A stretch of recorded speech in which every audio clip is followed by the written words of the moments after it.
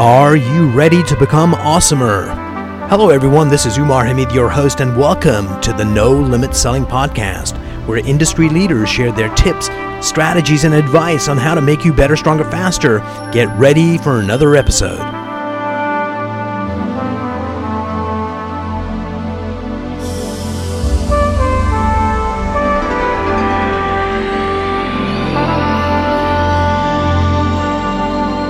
Hello, everyone. Today I have the pleasure of chatting with Michael Tillenbaum. He is the president of Baltimore Magazine. Michael, welcome to the program. Thank you, Umar. Pleasure to be here. So it's been about 3 years since you took over the reins of the magazine? Yes, sir. You had a really good position before you started this adventure. What made you leave the certainty of what you were doing to go into the publishing business? So prior to this, I was a partner in a content marketing agency. And pretty simply, I was made an offer to buy out my interests in that company. And opportunistically, I sold my interests and then cast my net to figure out what my next adventure would be. Did you have an idea of what it would be, or were you just open to all opportunity? I would say I'm always open to all opportunity, but my entire adult life has been spent in marketing, advertising, media, as a business leader within that field. So that's where I spent most of my time. This opportunity came up. Any hesitations before you stepped in? No. I actually was given two other opportunities at just about the same exact time, both with advertising agencies, which I have a lot of experience with as well. I've had my own digital agencies. I've worked for digital agencies. My last company was a content marketing agency. And then I came across someone in my network who had just consulted with Baltimore Magazine and said, you know, the guy that's running Baltimore Magazine is looking to retire and they haven't yet started their search. But if you're interested, I'll connect you. And the rest is history. It was ironically my second job out of college was as an account executive with Baltimore Magazine many moons ago. And Isn't that interesting? Yeah. Michael, when you, so did you actually end up buying the magazine, or are you an employee? I am an employee. I run Baltimore Magazine as the president, am allowed to be pretty darn autonomous in how we run the organization, but I am not an owner. I do not have equity in Baltimore Magazine. You know, when you're talking with the principals and you get an idea of what the situation is, and then you step into the actual job, how did you ascertain what's reality, what isn't? Like, what was that process like to get acclimated into your new environment?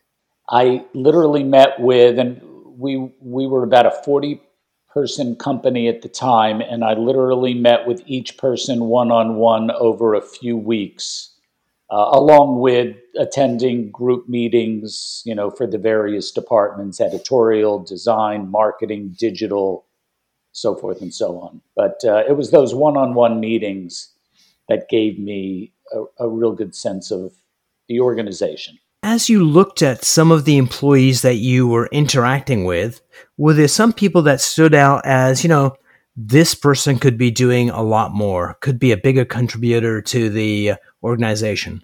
Never been asked that question. I don't know if that was clicking in my mind at the time. What I was trying to identify was what their roles were, first of all, how they felt about the organization and their role within the organization, whether they felt they were at capacity or had the opportunity to grow a bit. So I guess that's the closest thing connecting to your question. And just an overall sense of the value that they brought to the organization, and what do they like, what don't they like, what improvements do they think could be made, and so forth and so on. It was, while first impressions aren't the only impression, obviously, um, it gave me a really good sense of who are the folks that are really engaged and really just behind what Baltimore Magazine is all about, and those that and those that were there as a job as opposed to a career. Those were few and far between, but there were a couple of those that it was more of a job than a career. You've had a lot of experience working with people, and sometimes you find people that just need mentoring or grooming or permission to grow. Tell me about one of those stories where you help someone overcome themselves and really step into who they could be. So I'm going to leave out roles and names to of course. Protect the innocent, but there was one person in particular who was tremendous and so talented at their craft, but as a leader in the organization, they didn't have those human interaction skills, those soft, I call them soft skills, but soft skills are important skills. And that's what I worked on with this person, was how to understand others by listening intently, and how to coach and mentor those people, as opposed to just doing the craft of what this person was, responsible for. So, Michael, for this particular person, did they fully realize that this was a situation, or was it news to them? Totally news to them. I would say words like shocking and surprised came out of this person's mouth. That's really fascinating, because it's so easy to see where other people need to kind of get those insights, and oftentimes it's so blind for us to see ourselves. By the way, that's why God invented spouses. They often let us know. But, well, I will allow me to dig into that just for a second, please. Because so we use a tool, and I've been using this for a dozen years now, called Predictive Index. And I'm not sure if you're familiar with Predictive Index, but it basically provides insight into what motivates behavior.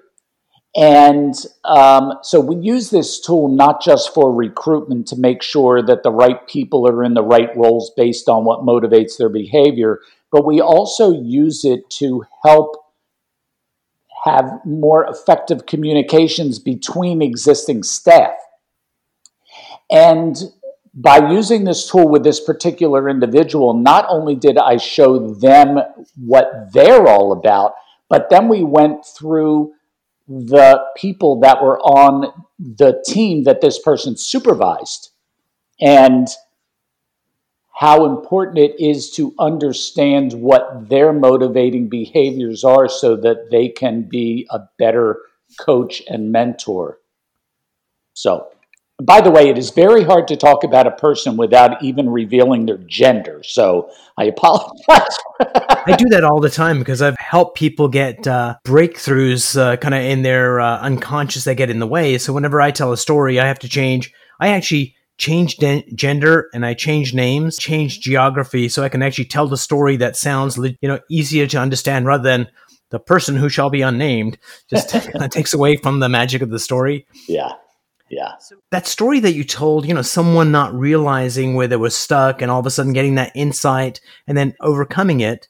Where in your career did you get one of those moments where you realize that, wait a minute, I'm not as effective as I think I am? And how did you realize it, and how did you overcome it? So my earliest memory of having greater insight into myself and my own strengths and weaknesses was by reading a book called How to Win Friends and Influence People. I just reread it recently, like about a week ago. Oh, wow. Okay. So Dale Carnegie. Yes. And I was in my mid-20s, so it's going back quite a while. And I had lived my entire life up until then kind of looking at the world from the inside out.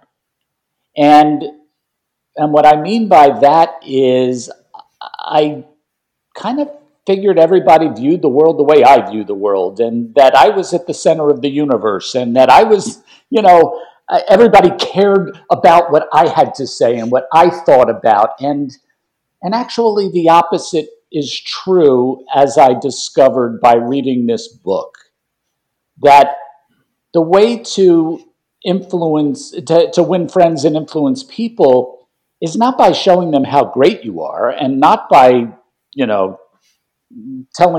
making them aware of how smart you are or talented or whatever. It's by showing that you care and care about them, and will take the time to understand them. And that over time became a natural curiosity that I developed about other people. I've been operating under that for now decades, and it's a game changer. What's interesting is the human condition has not changed in a very, very long while. Talmud, there's a quote in there that I often quote. It's like, we do not see the universe as it is, we see it as we are, which is a perfect example of what you were talking about, seeing the world from the inside. Yeah, exactly. Michael, when you came into Baltimore Magazine, I've worked with a lot of corporations, and one of the fundamental things that's a problem in organizations is people don't know roles and responsibilities. And there's a communication problem usually somewhere in the mix.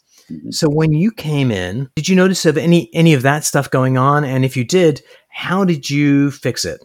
So, yeah, there was definitely some of that. Now, some of the roles are very clear.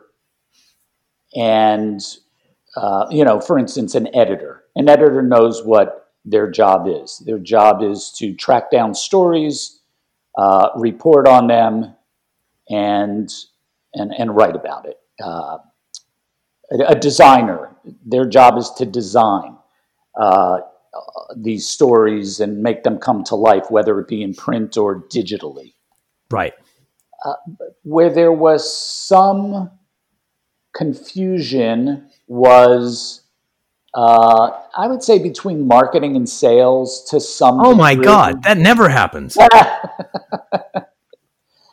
And I would even say that, so finance and operations is, they're connected in terms of the people that are responsible for finance and operations. Yes. But their role can then conflict at times with the people that are actually doing the operating, if you will. So, what we did was we set about having clear job descriptions, which is, I think, step one, is to make sure that there are clear job descriptions. Yes.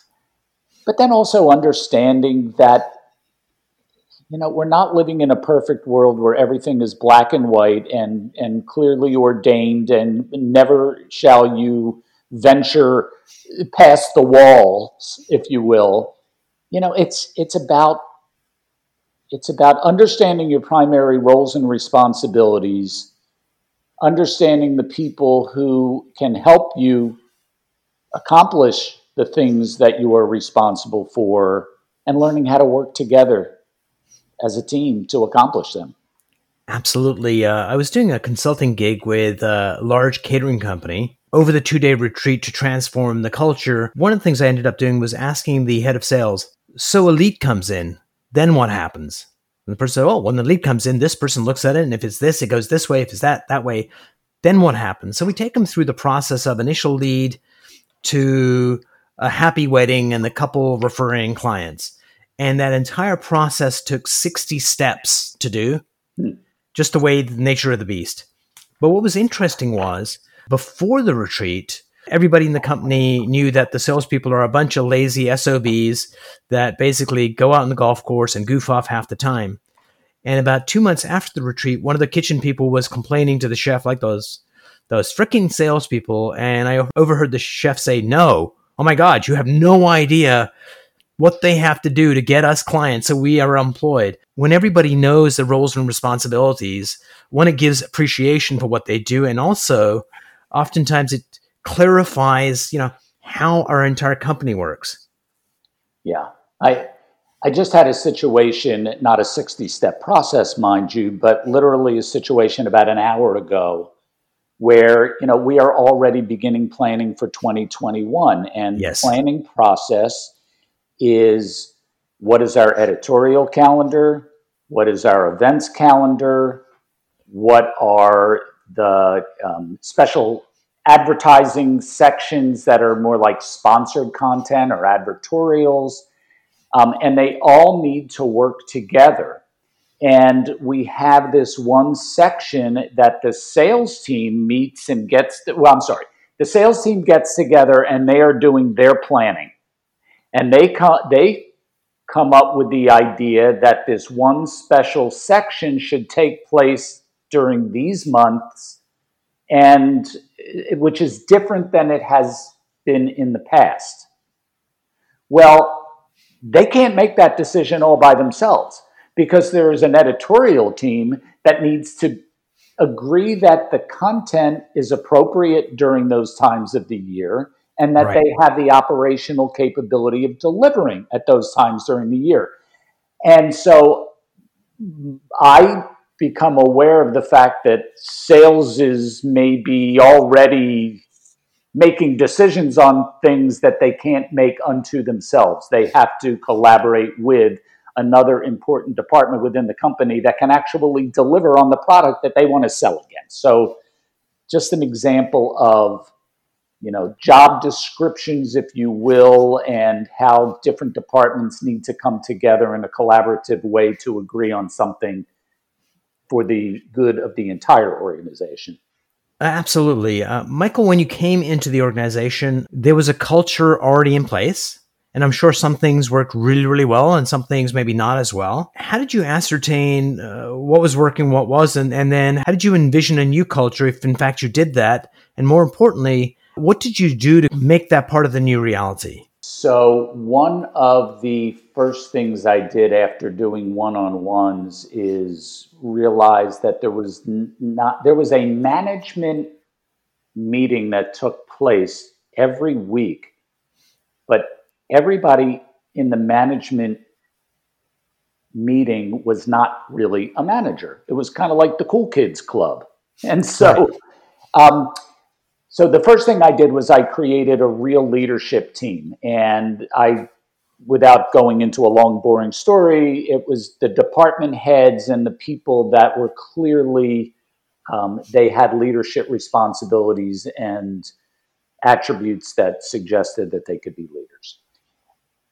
As part of those first leadership team meetings, one of the agenda items was culture.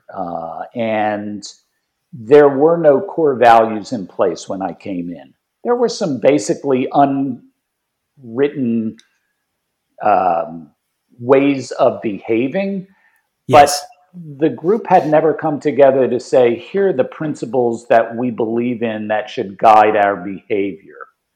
So we took it upon ourselves, starting with the leadership team, but then expanding out to, we're not a big company. So everybody in the company had a say, partly through team meetings and partly through Survey Monkey surveys to identify what the core values should be. And we came up with 8 of them. And then what definitions within those 8. So, I'll give you an example, integrity. So what is integrity? I mean, what does that mean? Well, we came up with it's to be truthful, to be credible, to be trustworthy, to maintain confidentiality, to represent the company positively and professionally in both words and actions. And so, integrity was one, collaboration, diversity, innovation, communication, excellence, accountability, fun. They became our core values that aren't just words on a sheet of paper, but we check ourselves and live by them day in and day out. By any chance, Michael, do you capture stories that exemplify those values? Well, it depends on how you define capture. One of the like just the folklore of the company, because oftentimes what happens is they just become words on the wall. But when you capture stories, oh, this was going on. Janet, our salesperson, had this issue. This is how she handled it. That is a perfect example of living up to integrity. That story really gives a lot of depth. So somebody new hearing the words integrity, when you tell the story, they go, oh, I understand exactly what that means. Yeah, I don't know that we've captured it in that way where we have stories that we share to illustrate it. Maybe the closest thing, especially living in the world we're living in now, is diversity. And diversity has been a core value of ours since we developed these close to 3 years ago. And I'm not going to suggest to you that we are perfect in any way with diversity, because diversity means different things to different people, and it means a lot of things to Baltimore Magazine. Where we are not as good as we could be is diversity of staff. And we're working on it. And part of the way we're working on it, we actually have a diversity task force now to help us identify. So we're not in a hiring mode right now, but we want to put down these, kind of rules of the road once we are in a hiring mode, whereby we can control the actions we take to attract the people that we're trying to attract. Ultimately, nice. We have to hire the best person for the job, but we haven't done as good a job like reaching out to a Morgan State or other organizations where we have a better chance of attracting the types of people on staff that would line up with our diversity initiative.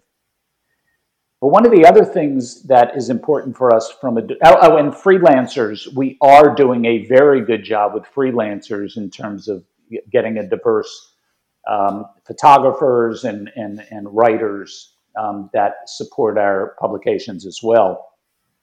One of the things that I believe we're doing a very good job at, we can always do better, but a very good job at, is diversity in terms of our editorial coverage.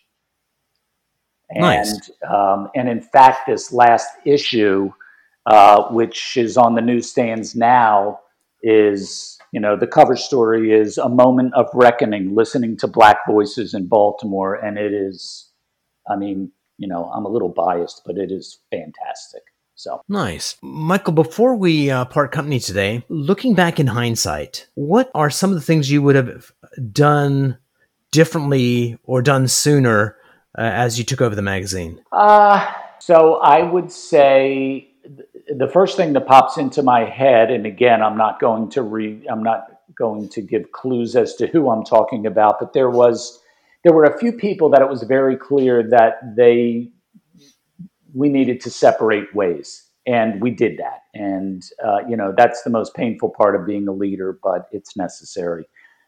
There were one or two people in particular that I was a little bit slower in determining whether or not they were a fit for the long term. Right. And so, they are no longer those individuals are no longer with the company, but it probably took me a little bit longer. The old saying of slow to hire and fast to fire. Those are good words. They're hard to do, right? They're hard to live by sometimes. Absolutely. Michael, thank you so much for spending time with me today. I really appreciate you digging deep and giving some insights, because there's a lot of listeners trying to figure out, how to be that leader and how to grow organizations. And I took notes during this. Thanks so much. Thank you. Bye-bye. If you enjoyed this episode, please go to iTunes and leave a 5-star rating. And if you're looking for more tools, go to my website at nolimitselling.com. I've got a free mind training course there that's going to teach you some insights from the world of neuro-linguistic programming, and that is the fastest way to get better results.